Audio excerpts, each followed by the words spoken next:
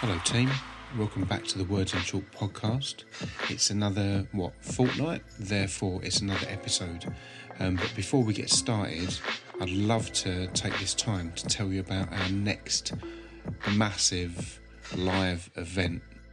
The brand new Words in Chalk live show at Mudhill that's coming up in March the 11th to be precise. And we've got a cracking lineup. If you were at the last live event, then well done. It was a sellout and it was a fucking great night. It's going to be the same this time. So get your tickets. We'll post a link soon. But just to give you a little idea of what's happening, it will have Huzzle Mehmet. She will be presenting and performing. We've got MEP, who was absolutely fantastic last time. Myself, Aaron and Jake will be performing.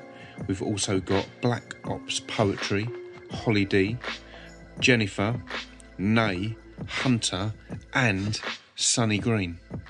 What a lineup. So let's just say it's going to be pretty special. So on with the show. This week's episode is the marvellous MEP, and she will be performing her poem Mudhill. And what's great is that when Emmy does a breakdown, she actually went to Mudhill with a microphone and recorded her entire breakdown all around the area. So the history is there and the authenticity is there and the memories are there for us to listen to and experience with Emmy, which is great. For those not familiar, Emmy's a spoken word artist, a composer, and she's been a BBC featured poet and musician, which is great. And her main mission, her personal mission, is to raise awareness and destigmatise all the negative viewpoints surrounding mental health and ADHD. So she uses some real honest writing and her dark humour and delves into the minds of everyday people. And she describes herself as passionate, chaotic and scruffy, which are a cracking trilogy right there. But anyway, on with the show. This is MEP and Mudhill.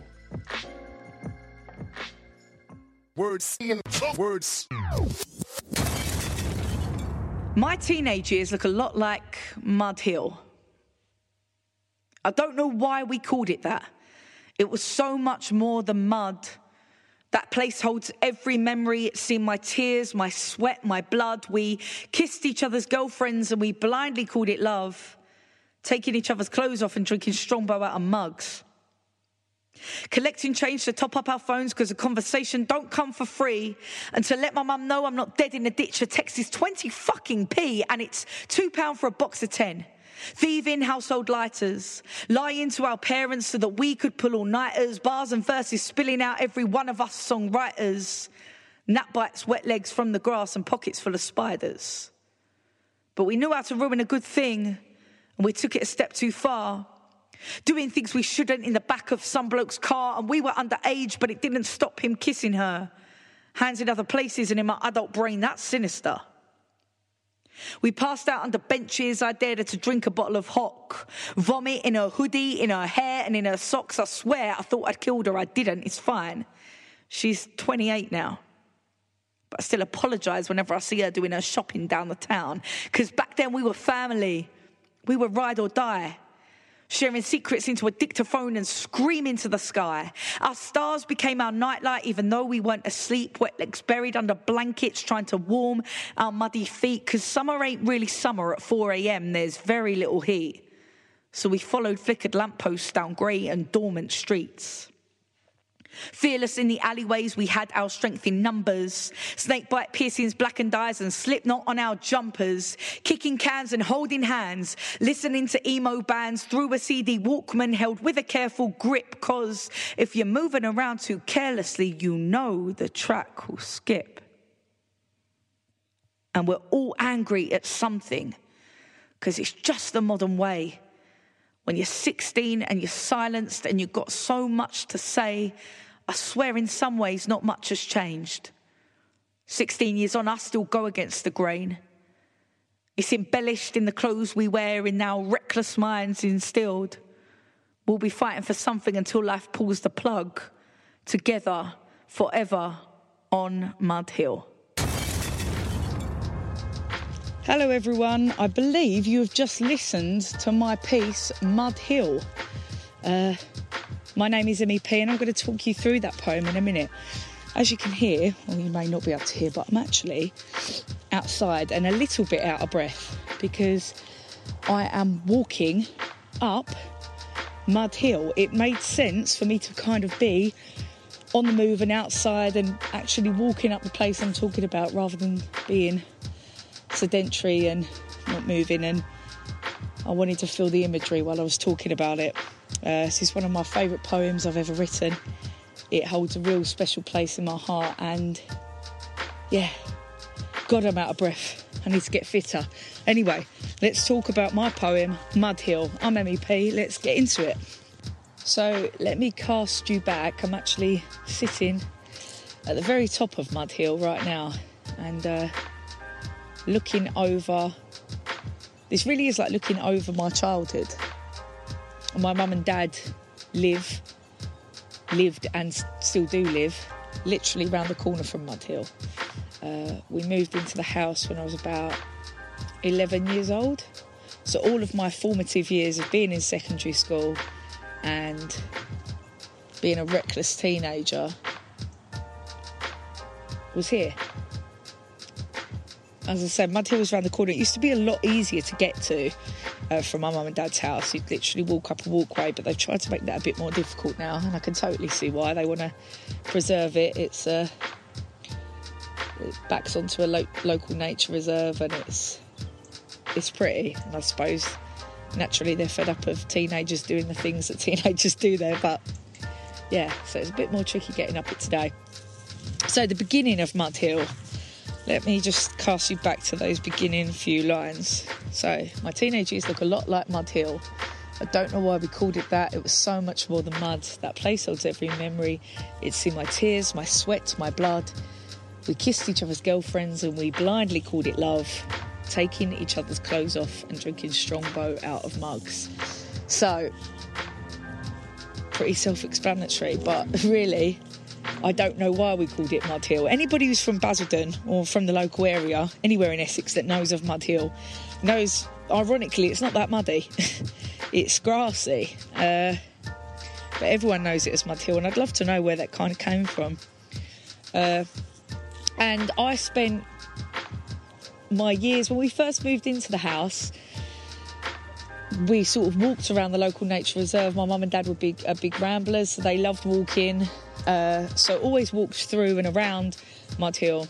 And then when I got to the age of sort of 13, 14 and kind of was discovering who I was a bit, Mudhill became my safe space. I lived round the corner from my best friend in the world, Rob, who is still my best friend, and he lived a few doors up. And Mudhill would be where we went to go get away from our parents who were winding us up, to go and be together and to chat about our feelings, to escape somewhere and have a joint where no one knew where we were. That's where that happened. And some of the most life-changing conversations and ideas and beautiful things happened on Mudhill. And I fell in love on Mudhill, and my heart got broken on Mudhill, and I had countless rows with my mum and dad and stormed off and pretended I was moving out and went and sat up Mudhill when actually I was just going to go and cry on Rob's shoulder for half an hour, get stoned, and then probably write a stupid song together. But those years really formed me and were a real safe space. It's quite well documented if you'd sort of know me as an artist or know the kind of work I do, that I've got ADHD, so growing up as a teenager I was reckless and felt awfully misunderstood, and it was nice to have somewhere to go where I could talk about all of that with the people that I trusted. Rob was one of those people and still is, and yeah, it's an emotional place. I'm going to carry on moving while I talk about this next bit. It was really important to me that it was a poem of pure imagery.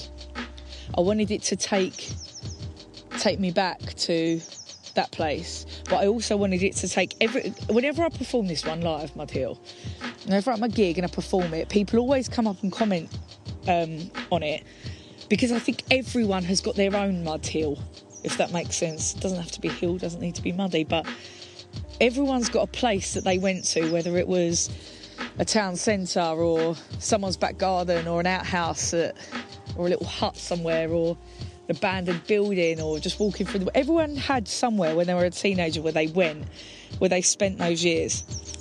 And that's what this poem is. It's talking about the place that made you. And I think everyone's got one of them. And I think that's why this poem is relatable to so many. And specifically, quite a few things that I speak about in the poem are really sort of true to their time. So the time where I spent probably most of my years up there was between the years of 2004 to 2007. Maybe a bit earlier, 2003 to 2007. So I would have been 13, 14... up until I was about 18, yeah. Those were the years where we spent most of our time, where you're too young to get in bars and clubs. You're too young to get in bars and clubs, but you feel like I'm 15, I know everything about the world. Didn't have a fucking clue. Still don't. But you're not old enough to you don't have a space, you don't fit in with the adults, you're not a kid. So we had Mudhill as it's almost like our church, our place to go and worship each other and talk about the things that we believed in. And it's true of that time, that these lines in the poem, collecting change to top up our phones because a conversation don't come for free, and to let my mum know I'm not dead in a ditch, a text is 20 fucking p, and it's £2 for a box of 10. All of these things are so true to the time. A box of 10... when it was 2005, I remember, because that's when I sort of started smoking, maybe a bit before. It was £2 or it might have even been slightly less, £1.80 for a box of 10 sovereign. Ugh, Jesus. Box of 10 sovereign was about £1.80, £2. We used to thieve the household lighters. I come from a place where my mum and dad don't smoke. None of my family do smoke, so yeah. Or matches. They didn't have lighters, they had matches. And the collecting change to top up our phones, it was a space where contracts had just come in. It was like, if you had a mate, oh yeah, my phone's on contract. They were doing well. They were living the life. Their mum and dad were sort of paying 30 quid a month for him to have unlimited texts and calls. I wasn't quite in that space. My mum and dad have always been the kinds of people that I had to work for the things that I had. So I worked part-time in pretty much every place at that time. Fish and chip shop for a bit, Starbucks, local window, selling windows. Yeah, it was all very weird, but I didn't make much money and quit jobs very quickly and never held down a job. So the jobs that I did have, because of my ADHD, I was constantly from one thing to another, and I never held on to something for a long amount of time. So the money I did earn, that's all I had. My mum and dad weren't lending me money. I had to work for my money, so yeah, collected change to top up our phones. I was a top-up girl, and £10 wouldn't last me very long. I remember text being 20p and then going down to 10p and thinking, wow, that's good. Or it might have been somewhere in between. But yeah, the poem, and that specific bit of the poem is very of its time. Early noughties, and we weren't, but I was very much an emo kid. I had friends from sort of all different backgrounds and belief systems, but yeah, we all kind of came together on Mudhill. So I never had a set group of friends that I would hang around at Mudhill with. I had my best friend, Rob, and he literally lived around the corner. So we spent all of our time together. He was my best mate. And then I had my other friends, Shannon and Marnie. Shannon was a couple of years older, Marnie a year younger. So they would spend some times at Mudhill, but not always together. And then I had people, my mates Aaron and Nick and Chris, all of them. Lisa and Daisy and Tasha. I was in a pop punk band with 3 other girls when I was in secondary school. And I actually think, Jesus Christ, we were kick-ass, man. We really were. I remember it being such a big thing. Like, no girls were in bands. like we were the first girls that were ever in a band in the universe. But no, I remember it being a big deal. I remember being the first girl at my school to wear a backpack. And it was hot gossip. Everyone was like, no other girl wears backpack. They wear handbags. So it's like when I was listening to a lot of Alanis Morissette, and then sort of angsty teenage female pop singers were coming through, like Avril Lavigne and Pink, and I'd always been really interested and inspired by androgynous females and artists, even Prince, by the way he dressed, and Bowie, and then there was people like Alanis Morissette and Annie Lennox, who didn't give a fuck about gender identity and just, you know, were their own thing. And I wanted to be that angry. I was that angry 15-year-old girl who followed them, who worshipped them. So yeah, I hang around with those people. Another person called Helen Scott, who was our friend. And then my first ever girlfriend, Kirsty. So a lot of times were spent up at Mudhill with Kirsty.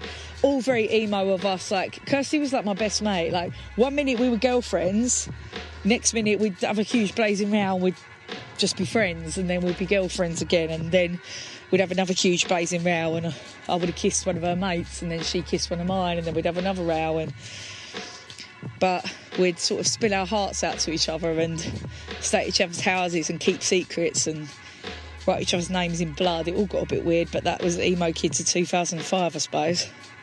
But yeah, all of those brilliant moments spent up Mudhill. And when I was at school, I was very much a misfit. I was very, very sort of reckless and perceived as being naughty, but I had a big heart always.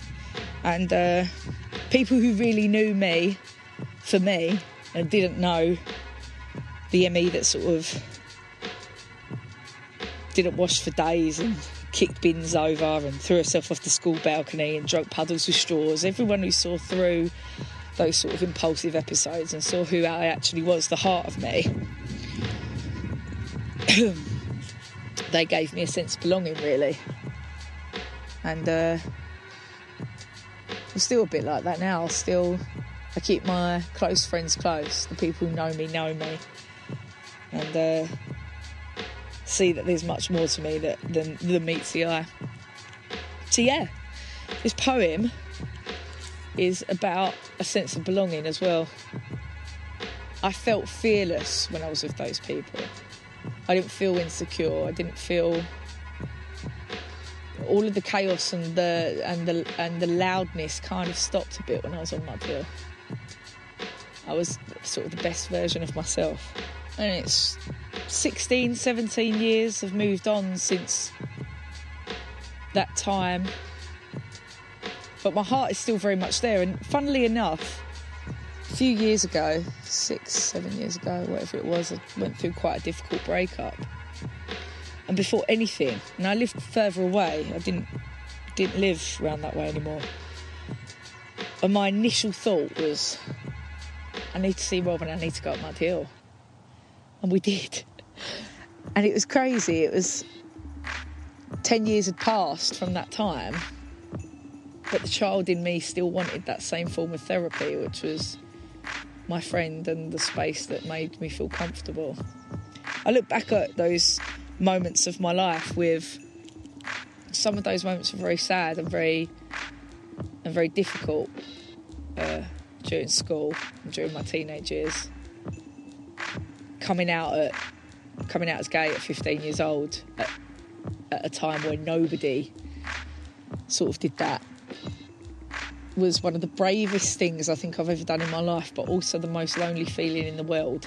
And I was lucky to have a friend in Rob who was gay and understood, got that. So I look back at those moments, and whilst they were very difficult, they very much shaped me. And I look at those people who I spent time with, and Chris and Kirsty and you know, the people who I don't spend much time with anymore, but will never be forgotten because of the impact they had on my life. So I'm forever grateful for them.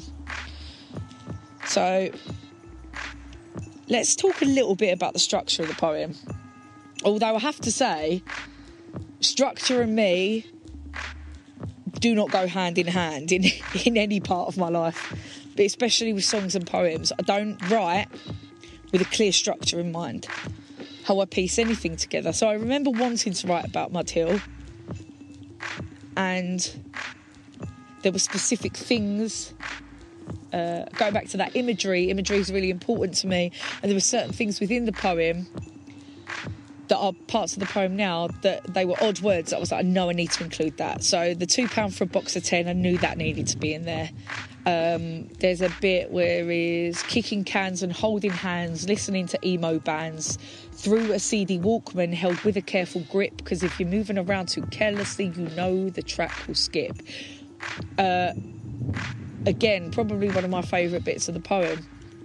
But that didn't come with that sort of rhythm and flow to it. That came with me being like, okay, kicking cans and holding hands, listening to emo bands. That was very evident that needed to be in there somewhere, and it all flowed beautifully, but I didn't sort of have anything. And then it was £2 for a box of 10, and fearless in the alleyways. All of these bits, all of these notes, I sort of take them down on any bit of paper I have in my pocket. It could be a tissue, it could be a post-it note, it could be on the back of my hand, in a book, notes on my phone. It's always been like that, and that's always been my style of writing. My hyper-focus, the one of the best things about having ADHD is I've got a very extreme passion and quite a impressive ability to create things very quickly, in short bursts of time. So as soon as I think something, it's in the moment, I write it down, or it'll be on my phone, or it will go somewhere, and then collectively all of those bits come together, and once they come together, that's where the musician in me comes out.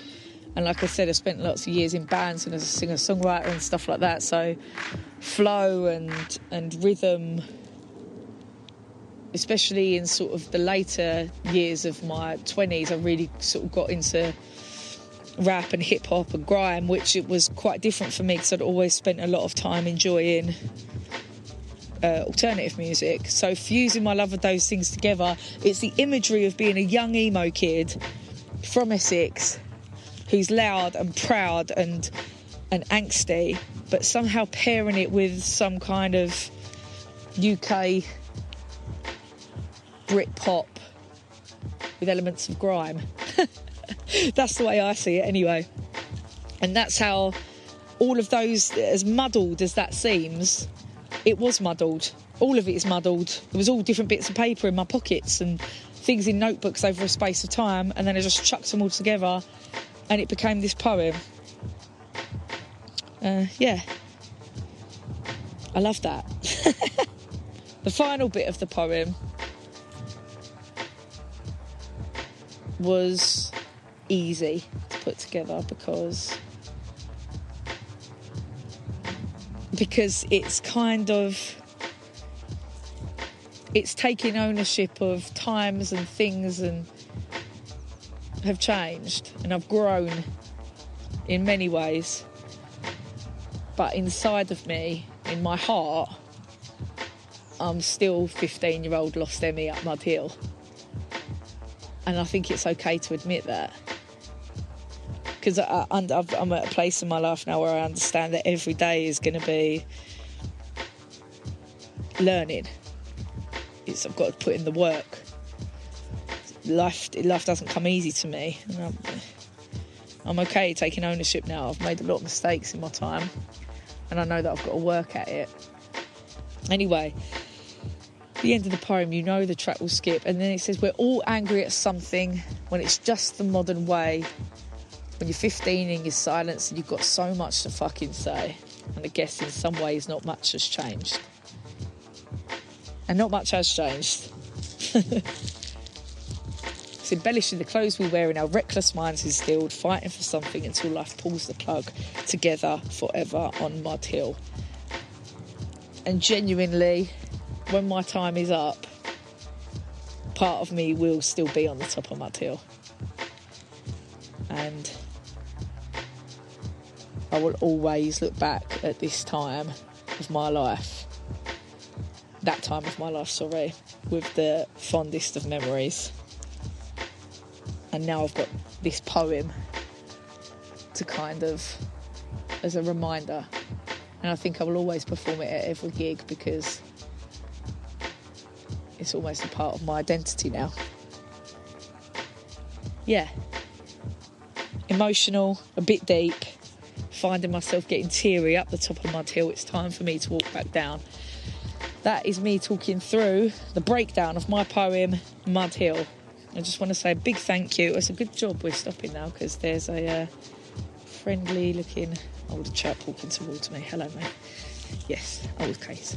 Doesn't want to say hello, but that's fine. Yeah, so thank you for listening. Big up and big thanks to the guys at Words in Chalk for everything they've done. I did the event with them a couple of months back and it was spellbinding. It was absolutely brilliant and I already can't wait for the next one. Sold out event. And it's really important that we keep local talent and emerging artists and independent writers at the forefront of our community. So, hope to see you at a gig soon. My name is MEP. You can follow me across all social media at MEPMate, EMYPMATE. My debut album, Lights, Chaos, Action, is available across all platforms, pretty much wherever you get your music. Spotify, iTunes. I'm going to head off now. Because not only am I getting insanely out of breath again, I'm now getting to the actual muddy bit of Mudhill, which I didn't realise even existed until just now. Thanks, guys. See you later. Take care. Words.